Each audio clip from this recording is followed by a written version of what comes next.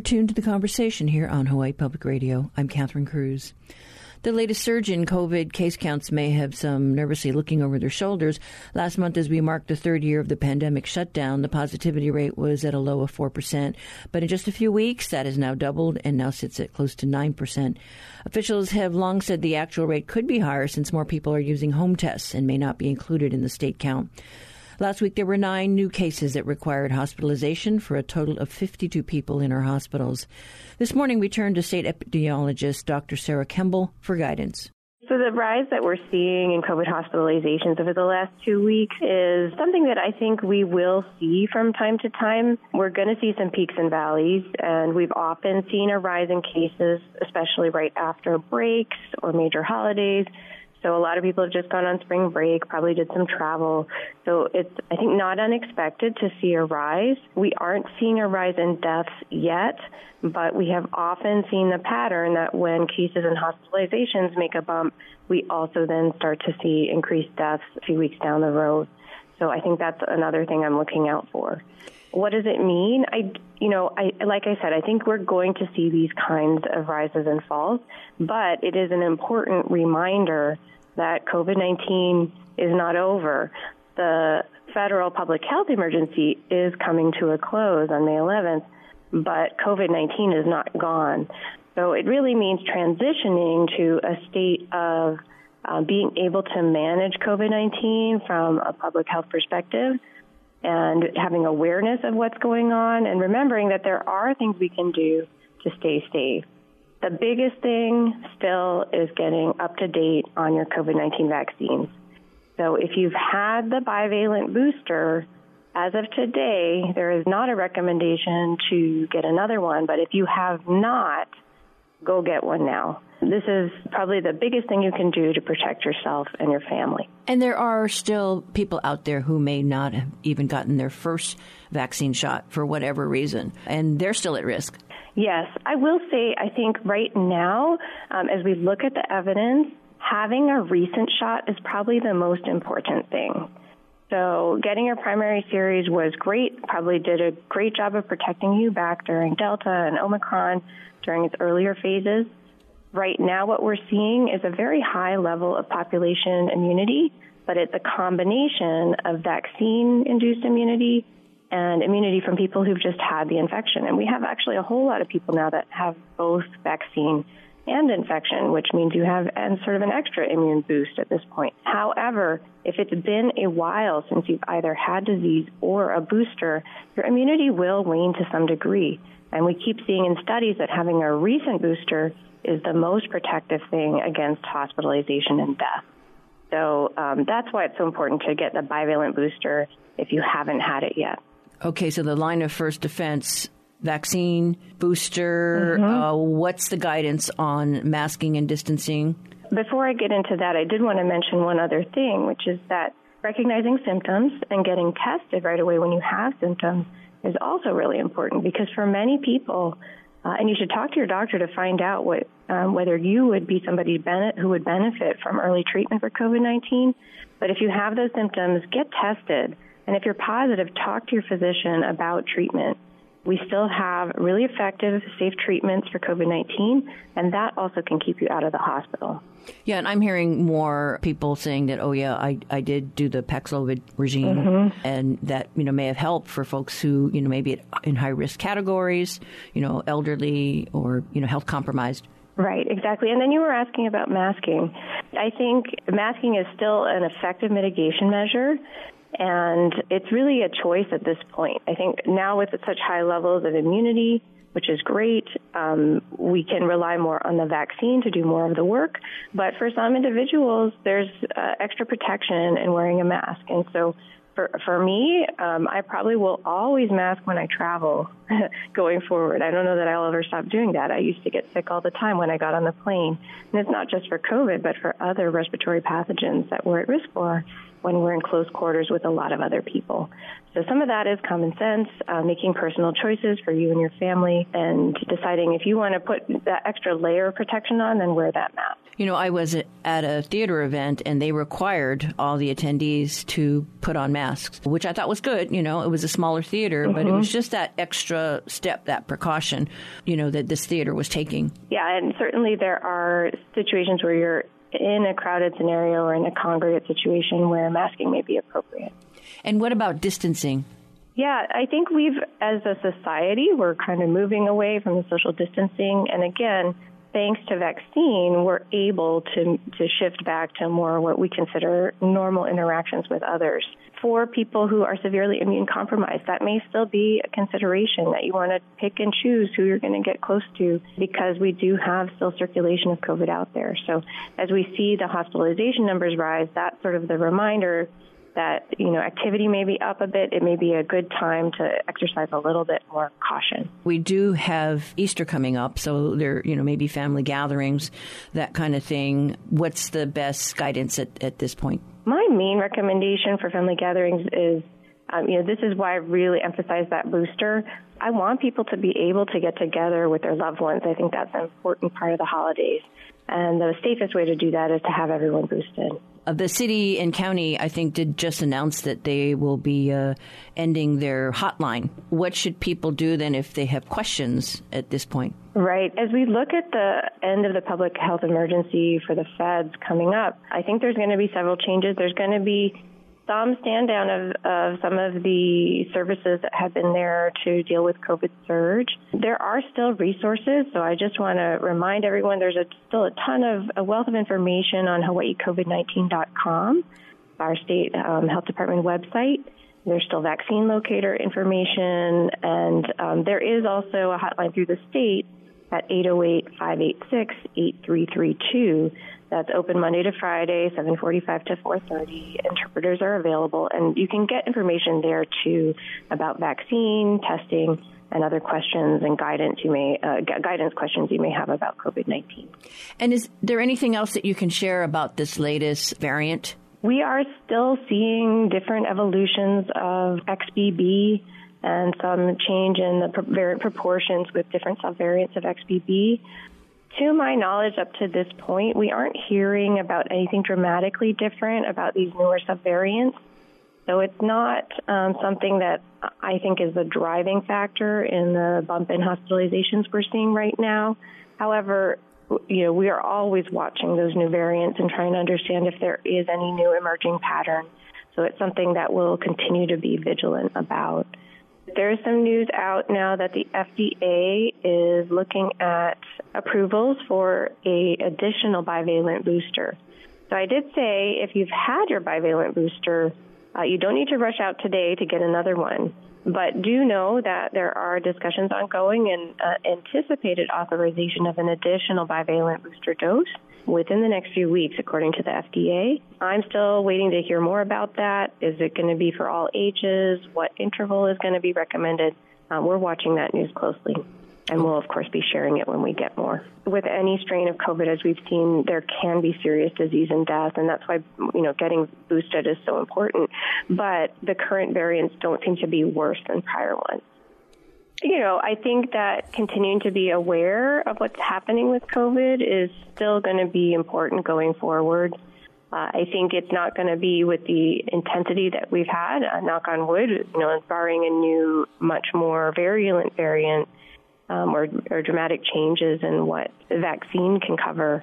But I think right now we are settling into a phase where COVID really is looking more endemic, and we're learning to manage it along with other respiratory diseases. I think in the future, I think we'll be looking more at understanding the impact of all different respiratory diseases that ebb and flow, like COVID-19, flu, RSV. These are all players, and they're going to continue to be. And so having a situational awareness of what's circulating out there right now, and what are the particular concerns for me as an individual, and what can I do to protect myself against these different respiratory pathogens. That's, I think, where we're going to be moving more in the future. That's what we're hearing from CDC as well as they revamp surveillance for COVID-19. I think we're going to see some changes in COVID-19 surveillance, maybe some decreased frequencies and reporting. So, these are some of the changes I'm looking at as we look towards May. And that was Dr. Sarah Campbell, state epidemiologist, talking to us about the uptick in COVID cases. She cautions while the feds may move to drop the emergency declaration, it does not mean prevention measures should be dropped.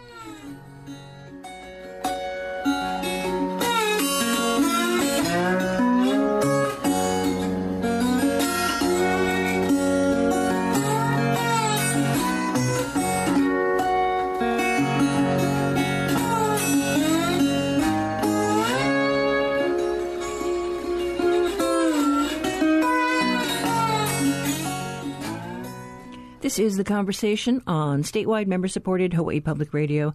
Now it's time for your backyard quiz.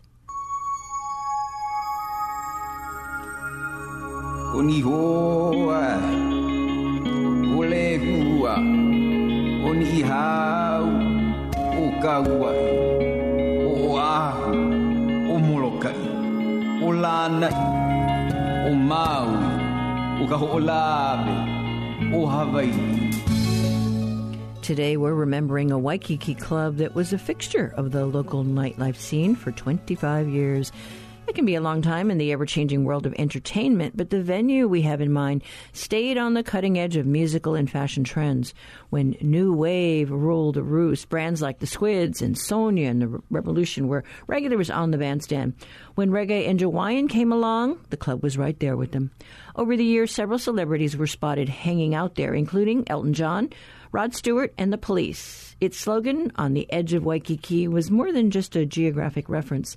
The club opened in November 1980 in a building that had previously housed a series of nightclubs, including the Dragon Lady, Royal Day, Fast Eddie's, and the Lava Lava. It's probably best remembered by the distinctive mural on the outer wall. And for today's backyard quiz, we're looking for its name. Call 808-941-3689 or 877-941-3689 if you know the answer. The first one to get it right scores an HPR reusable tote bag.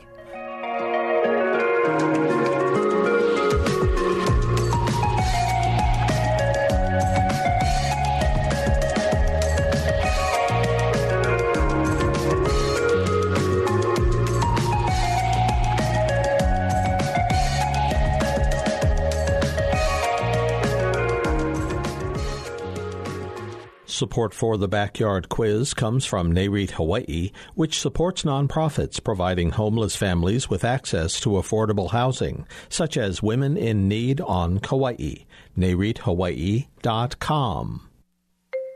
Hey there, it's Michael Barbaro, host of The Daily. Join us for an in-depth look into the world's biggest stories. Catch The Daily Monday through Thursday at 1:30 here on HPR1.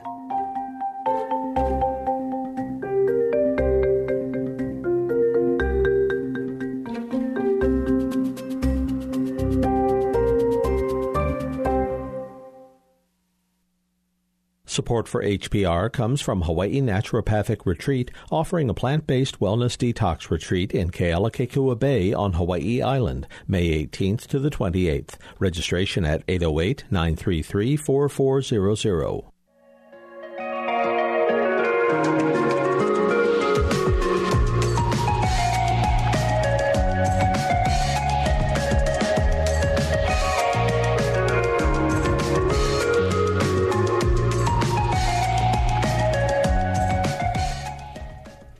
At this hour, trustees of the Office of Hawaiian Affairs are meeting to talk about a proposed compromise over the future of development in the Kaka'ako Makai area, also known as Haku'one. HPR reporter Kuʻuwehi Hiraishi joins us this morning, and you've been tracking this.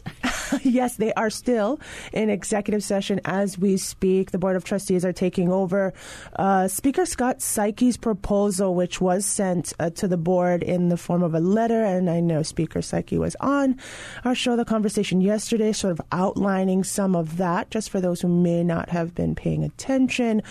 It's got a proposal for about $100 million payout and perpetual easement for those lands in Kaka'ako-Makai, which would preserve the area for public access and scenic views and keep the building heights and density currently in place. But also adds on top of that $65 million for wharf repairs, right? Fisherman's Wharf is part of that land, and a bump in OHA's share of public land trust revenues that it receives every year, bump that up to $25 million, and then an extra $100K for good measure to help DLNR kind of develop a complete inventory that's searchable database of these PLT, or public land trust lands. So there is a lot in there. I believe the letter came out on Monday, so it's been a couple of days for the board to kind of go over what exactly this would mean. And, this comes after, I want to see, a little bit over a decade of figuring out what to do for OHA, of figuring out what to do with its Kaka'ako-Makai lands. So they have invested quite a bit of money in studies and focus groups, but also plans for the area. So going back on that may be a tough call, but at this point, with the residential development ban in place for that area, that's a hard thing to move. And I think OHA there are some on the board, as I understand it, they are split. Some are in favor of, possible alternative proposals such as Saiki's, because they're not seeing as much movement on the residential ban lift. But others want to stick with it. They've invested a lot of money and a lot of time into their plans there, and they want to see those plans come to fruition. So time is of the essence, I should say, as well. This proposal is taking legislative form in Senate Bill 1235, and the logistics are a little tricky. But if OHA does decide to approve this proposal, the committee would need to hold a hearing on the bill. And right now, I believe it has a triple referral and has had no hearings. So it would need to move pretty quick. And even if it passes the committee, the Senate needs to support it. As we understand, Saiki has not yet spoke to the Senate on this proposal, but that would need to happen. And the Senate has, in the past, been somewhat supportive of OHA's plans in Kaka'ako-Makai, but the legislation just did not get anywhere in the House. We were able to speak to Ron Iwami, head of the Friends of Kivalo, a group that's been opposed to any plans to develop residential towers on the Makai side of Ala Moana Boulevard in Kaka'ako, and he says he welcomes Saiki's proposal. Oh, and we believe it's a fair deal for OHA, and hopefully they will go with it. I guess the reason why we're happy too is because we want that land to stay open space to be enjoyed by all the people of Hawaii instead of being overrun by high rises. We're not against OHA or residential per se, but it's residential. We don't want it over there on the last oceanfront land in urban Honolulu. It should be preserved for everyone. So plans for Kaka'ako, we know, have gone on residential development in Kaka'ako has gone back and forth at least 4 times since 1985. Iwami and the Friends of Kivalo were big drivers of the current ban that's been in place on residential development the last 17 years. And we should remind folks that OHA did agree back in 2012 when it took this settlement for ceded lands revenues that the state owed them, that it would be an as-is deal, right? And so knowing that the residential development ban would need to be lifted through an act of the legislature, and that's kind of where OHA finds itself at this point. Moving forward, I know we've spoken in the past to Casey Brown, the chief operating officer of OHA, who said, if there is an alternative offer to replace their Hakuone lands, it would need to be a substantial offer. Whether or not this Saiki proposal is it, we shall see. That's what the board is currently discussing in executive session. Right. And, we heard that one idea floated about, is there a land swap possibly near the stadium, right? Right, I remember that one. Lots of different ways to try and satisfy OHA's needs. Yeah. Because I know that there's a big kind of chasm between, what's the assessed value of that land. Right.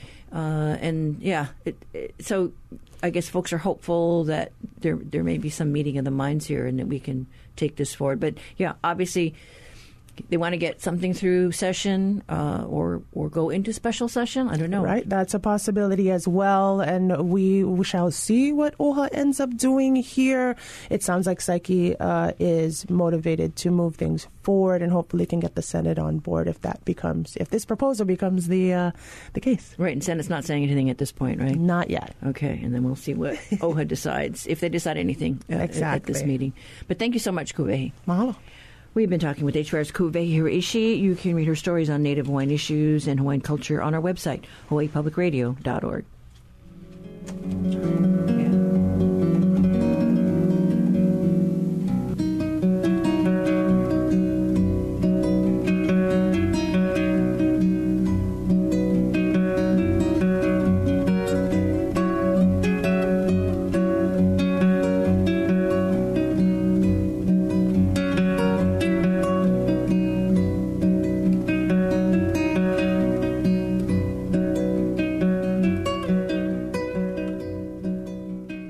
Partners at Civil Beat have a story about a reverse mortgage case gone awry.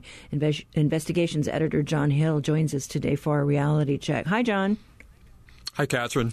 Yeah, your headline for your story: reverse mortgage lender takes a Hawaii man's home over a $500 repair. That's just amazing. Yeah, it all started in 2009, and this borrower, Elton Namahoe, was at his home in Curtistown on the Big Island and said some strangers showed up at his door offering to sign him up for a reverse mortgage that would allow him to use the equity of his house to live on. And that sounded good to him because he was getting by on Social Security and didn't have a ton of money. And so he signed up. Where things went wrong were that the reverse mortgage also included a rider that required him to make a $500 repair. It was a rotten railing on his porch in addition to a leak in his carport. And things went wrong when the lender, J.B. Nutter and Company, got the idea that he had not done these repairs. And there had been some money set aside to make those fixes. That's right. They withheld $750 from his loan proceeds. In case the repair didn't get done, they would use that money to do the repair themselves. It's unclear why that didn't happen. Instead, they decided that he had not done the repair, and they foreclosed on him. So he lost the house, and he lost. And So I mean, he was sort of homeless for a while. Yeah, the first thing that happened was he bought a van and lived in the van until the van broke down a few weeks later. Then he was living on the beach and the streets. And then luckily a sister in Texas persuaded him to move there. She had a small ranch in Texas, and he lived there for a while and eventually made his way back to the Big Island. I mean, it's such a sad story, because this case has dragged on for nearly a decade. It has, and he lost all of his appeals, basically, until last week. The Hawaii Supreme Court said that this foreclosure was not done properly, that the lawyers for Nutter, the lender, went into court and said that everything had been done properly and they had legal standing to foreclose, and it went through on the basis of that, and it was only last week that the Supreme Court said, nope, that's not the way it happened. What they found was that the lawyers and the lender failed to disclose that they had not arranged for an inspector to go out and see if the repairs had been made, and that that should have been part of their due diligence, and they didn't do that. And as a result, they vacated the foreclosure. And supposedly he made the fixes with some help from friends, right? That's right. He says that he did do it. He had a neighbor who had a tenant who came over and helped him, and he did do the repairs, but Nutter never sent anyone out to see if that had happened and just proceeded with the foreclosure. Well, I know that the judges really mulled this over, and we're just wondering about just the the fact that it was a $500 repair, and this gentleman lost his house over this. Well, and the Supreme Court was very strong in its opinion too. In addition to the irregularities in the paperwork, the court just said it's just a simple matter of fairness that you should not take someone's house over a $500 repair. And so this decision, this has really serious implications for foreclosure law then. It does. I think it really makes it clear to lenders and lawyers who represent lenders that they have to have all the paperwork in order, and the lawyers have to do their own due diligence and make sure that it's all there. The Supreme Court found that the lawyer and the lender had committed fraud on the court by not doing that. So that's a very clear takeaway from this. And in addition to that, the court has also made it clear that judges should look at the overall picture and not do something that's patently unfair, as this case was. And so this gentleman can't get his house back. It's time has passed, and your story mentions that he is in a nursing home, but he still has to try and fight to get damages for what's happened. That's right. So this opens the door for him to go back and seek damages, and his attorney, who took up this case after the foreclosure was already done, is prepared to go back and seek damages in 7 figures, he says. Yeah, well, it's quite a story. But thank you so much, John. Thank you, Catherine. That was Investigations Editor John Hill with today's Reality Check. You can read the full story. Visit civilbeat.org.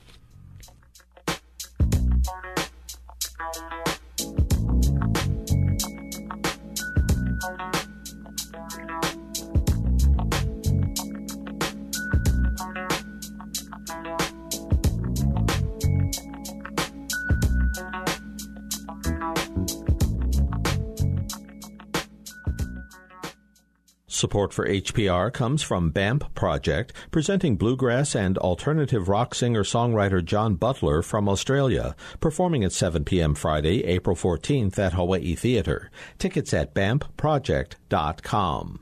It takes our entire community coming together to bring you the voices, stories, and music on HPR. We're fortunate that thousands of listeners rely on us across our islands and around the globe, but only a small percentage of our listeners have stepped up to financially support our nonprofit mission. So, will you? A tax-deductible donation of $10 a month to HPR is a great place to start. Donate today at hawaiipublicradio.org.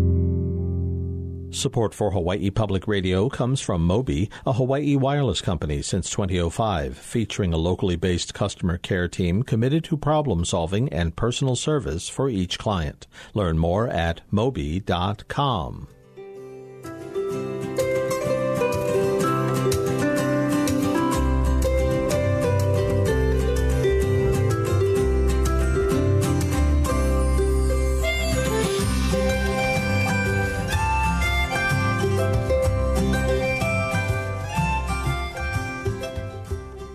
In today's Backyard Quiz, we went looking for the name of a trend-setting nightclub that was a key part of Waikiki's nightclub scene for 25 years. It was known for its trend-setting approach to music and fashion and its reputation for adapting to changing times.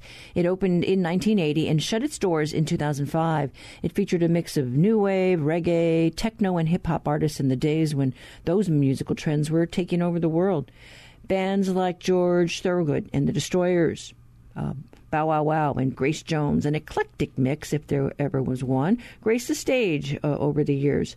It was also the site of Stevie Nicks' first performance after getting out of the Betty Ford Clinic in 1986. If you're of a certain age, you may have danced the night away at this nightclub on the edge of Waikiki, or you might remember it for its distinctive mural. Of course, we are talking about the Wave Waikiki. Today, the Allure Waikiki condominium building stands in that spot. Congrats to Trish from Waipahu. You are our winner for today. But that's the quiz for today. And if you have an idea for one to share, write to talkback at hawaiipublicradio.org.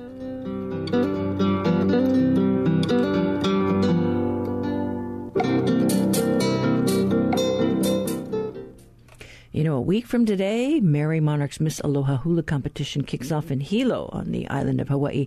It is the 60th year of the Hula Festival, and we had the chance to sit down with Kimo Kauano, who has had a front row seat for 42 years as MC of the premier hula event.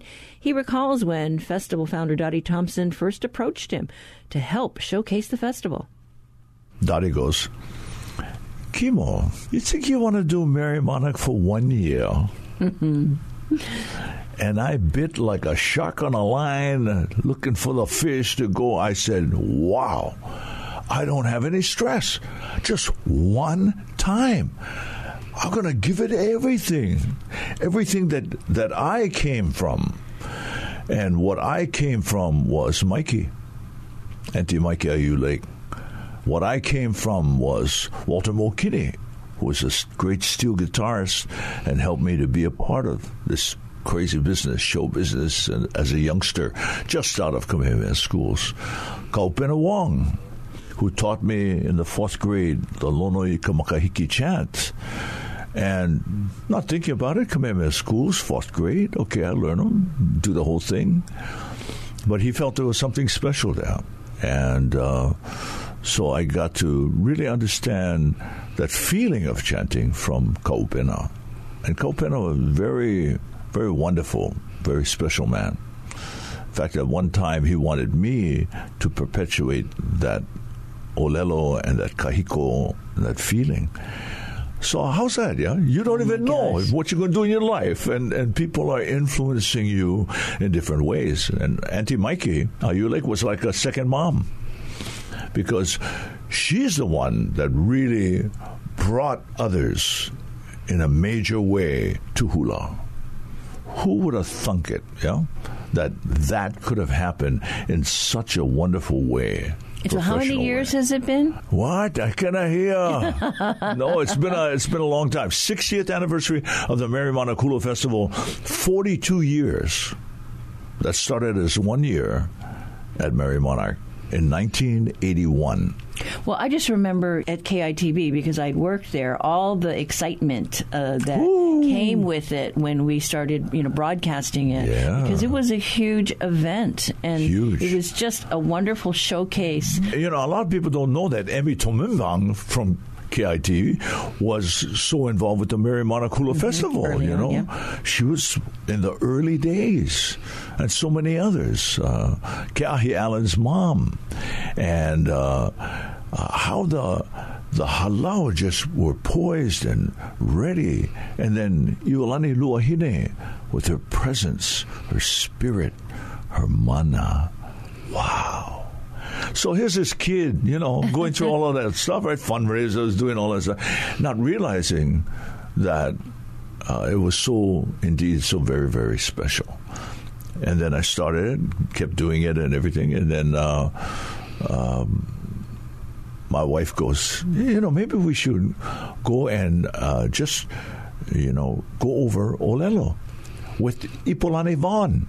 Polani Vaughn's wife at that time. She was just so special in what she gave to the Olelo and gave to us. It was so huge, so beautiful. Yeah, you were so fortunate to have so many wonderful teachers. Yeah, to have teachers and to have names, long names like, ladies and gentlemen, for Miss Aloha Hula, Kili o lane, nui a mamau, ho'opi I wahine, kapua, loke o ka lane a kea, lai. Oh, yeah. I'm going, huh? Well, I must admit, I butchered many Hawaiian names last week, so I gave you lots of credit because, you need to know them. That's part of your kuleana. Yeah, just excuse me, Luana, how do they pronounce this? So I don't have to interfere with the kumu and with the Miss Aloha Hula and all that stuff. But they have everything down. So the Merrie Monarch Festival has always been cared for and organized and doing the best they can do. I mean, considering, right? This is a world event. Yeah, it's a big deal. And I was just so in awe of you and Paula Akana, for just presenting those names in the way they should be. Yeah, and she's back doing it. She's going to be doing commentary with Mono Boyd. And unfortunately, this year, they're outside of the stadium. So what that does is it creates a void in the stadium because they're talking, but nobody can hear them. And they have no monitors for the audience to see it, like in sporting events, right? You have monitors, you have people who are talking, and they can catch everything. So it'll be interesting. Hopefully that'll, change eventually. But I guess as you reflect on your time, with this festival, and it is an incredible festival. I mean, you talk about fundraising, and I know, what my niece always, asks about the fundraisers, and I was just thrilled when she participated in the Miss Aloha Hula competition. It was just like, wow. Yeah. Wow. Just to have that, and it brings about that concept of respect. So for me, it's all about respect. Respect of the kumuhula as they prepare, respect for the halau as they're there, set and ready to share in their hula kahiko or hula awana, Miss Aloha Hula. The one thing you want to do is never interfere, never step in the way. So everything has to be done in a very respectful way. And that's what I try to do. Sharing the respect, the aloha, for each and every one of the contestants, the halau, and of course, each kumuhula, who are dedicated, right, to their halau. Oh my gosh, and so much planning and practice goes into an event like this. It is a competition. Yeah, it is. And when you think of a halau and how they have to, poise themselves in the learning of the hula, whether it be kahiko or awana, the lyrics. What is it? What are we sharing? And how they do their movements. I mean, that is awesome, the commitment that the kumuhula has to make. And that doesn't even cover the other part. And here's the other part. Okay, I'm going to tell you. Okay? Secret now. Okay? Don't tell anybody. A kumuhula is really like a second mom or a second dad. The haumana go to them, they talk, or they just feel this and that, and the kumu cares for them and tries to keep them always in the great, perspective of hula for what it is, where it's going, and how that quality helps their lives. Right? I mean, how many times have we seen that?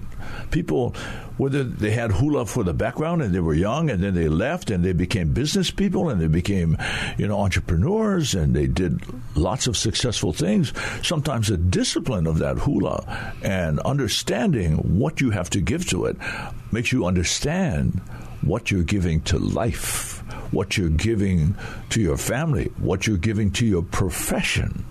So it's so beautiful, so beautiful. Just to be a part of it, We have been talking with Kimo Kahuano, who served as the MC of the Merrie Monarch Hula Festival for 42 of its 60 years in existence. And we'll continue our conversation with him right after a short break.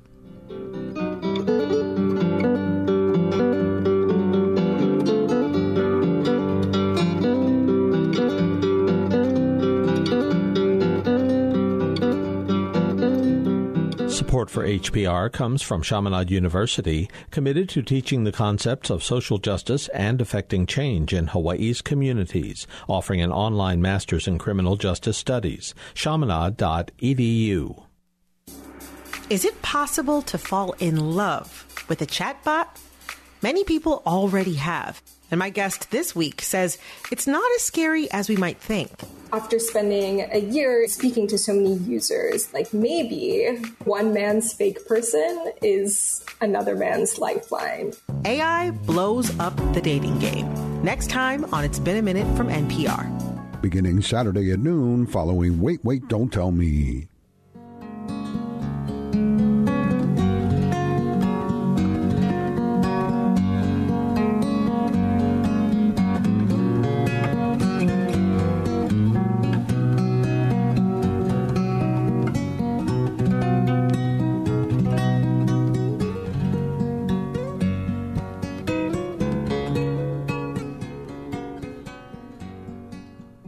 Merrie Merrie Monarch Week kicks off next week. There's a crafts fair which opens on Wednesday, and then the Miss Aloha Hula competition begins the day after on Thursday. We will continue our conversation now with the festival's longtime voice, MC Kimo Kahuano.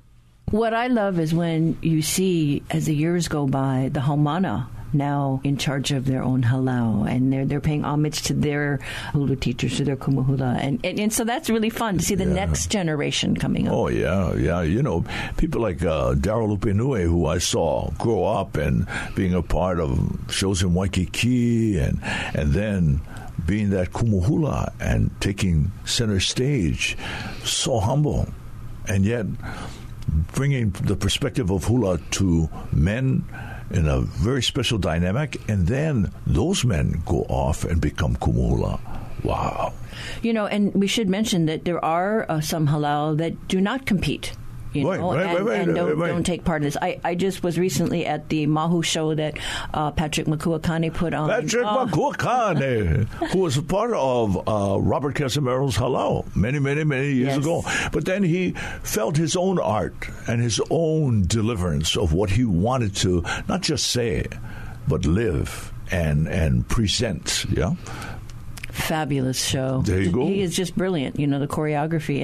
And so it's that kind of thing. You elevate the dance. And then when you see an artist like Patrick break out of the envelope and take it to a different level, it's amazing. Yeah, and for those kumuhula, whatever they choose to do, right? Whatever they choose to share in their art, truly, this is a great presence like the masters of art in Europe. As we look at Picasso and we look at some of the great works of art, and we feel, not only see, we feel that. Well, the same thing happens in hula. It's living art. And it happens because the paintbrush is each and every haumana of that performance.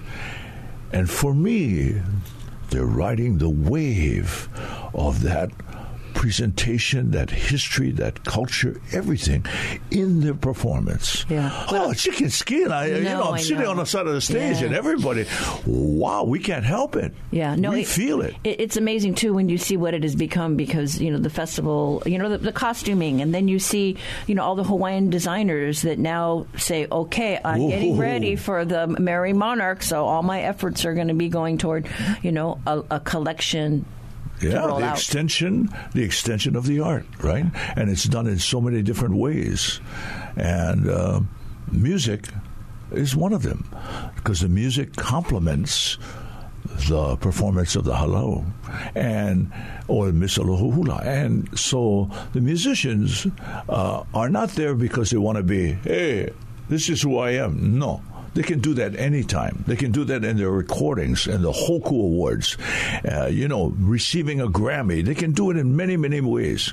But here, it's all about, like for me, the performance of the kumuhula and halau and Miss Aloha Hula. That's what it's about. That's what makes Merrie Monarch the living art of hula in Hawaii. Wow. And then do you have a favorite? Do you prefer Awana or Kahiko? You love it all. I do love it all because when they send it is very special. I'm just proud that we have Kahiko because we would be missing something that's integral and part of who we were if we didn't have Kahiko. So the respect of having Kahiko and Awana makes it a complete picture, yeah? And did you dance when you were younger? Well, in those days at Kamehameha, I graduated in 1966, so we got to hear the songs, and Nona Beamer was teaching us. But as my friend asked our counselor, Nathan Kalama, he said, I want to learn Hawaiian. And at that time, Hawaiian wasn't being taught. And now we all look back and go, wow, we should have been there. We should have been there with him saying Hawaiian now. It would have helped us so much. But we didn't have it. Mm-hmm. So what can we do? is do the best we can. Yeah, well, you have done so much by doing what you do with Merrie Monarch to help elevate culture and dance, mele, just for all of us. 60 years, isn't it amazing? 60 years. Yeah, and it started simply, right? Yeah. It was like, and I got to mention George Naope, because he was one of the dashing, wonderful spirits in his ability, in his way, in his knowledge, but also in understanding. He wanted to have fun. He wanted to make this a celebration. So that was good. And there were so many others. As you mentioned, Yes. not every halau is going to be a part of Merrie Monarch, because they all have different goals. And they all, have to take it in a certain way to get more people to be involved. But we know they watch. Yeah, and just the fact that they can watch and see others inspires them to be the best they can be. Oh, and in those days, Mr. Bill Kaiva goes, I was working for Danny Kalikini at the Kahala. Dancing, Kalani Cockett was the choreographer. Penny Civil Wells was the singer. Jimmy Kabuiki was the head of the band. And Miss Hawaii, Lena Ala Tura, was part of the dancing, and Hutch and Kaipo Kincaid. They were all a part of this special presentation. And Bill Kaiva guested with Danny. And so I'd see Bill, of course, I loved that song, The Boy from Lapoihoi, the way he did it. So one day he goes, Kimo, Auntie Mikey needs 10 guys for her uniki at McKinley Auditorium. Do you think you want to be one of the guys? I go, oh, yeah, I can do that. Are you kidding me? Oh, but I learned so much as a result of that from Mikey. The tempo drum. I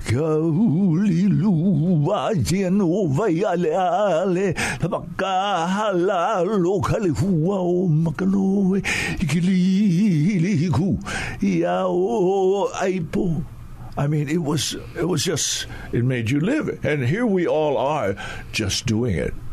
But with the drums and everybody feeling the tempo, it was like we were living it. Yeah. Not just feeling it. It was just, wow. Mikey gave us some beautiful moments that were very, very special. And to have that carry on from the kid days and then move on and develop in a level gives me even more respect for what the Kumuhula is accomplishing, what they're living, not just in one performance, every day. Yeah. Every day. And every day when you get a call and it's your hamana. Every day. Yeah. What do? You share your love, share your aloha. So wonderful. We've been so privileged to be able to watch this festival grow over the many decades. Yes. And we hope it will live on forever. Yes.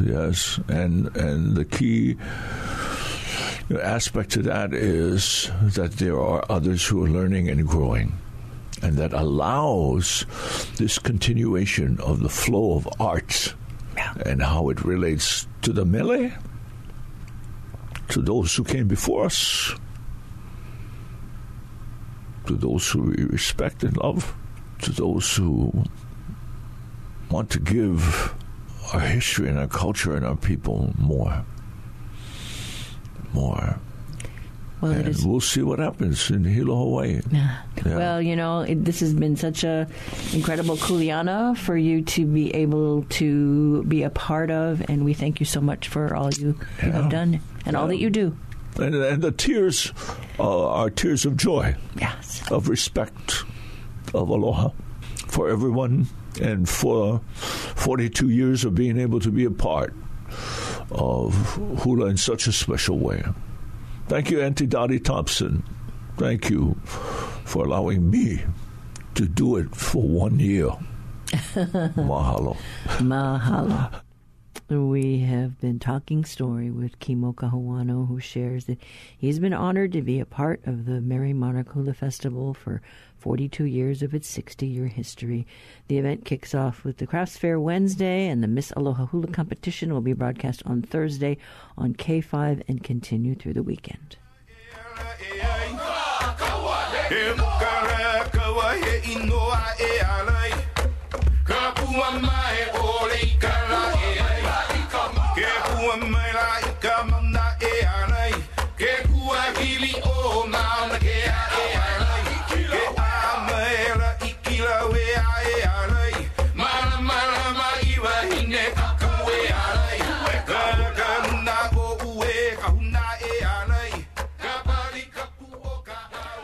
Well, that does it for us today. Up tomorrow, it's a hana-ho for a Kumukahua production of Lois Yamanaka's acclaimed Wild Meat and the Bully Burgers.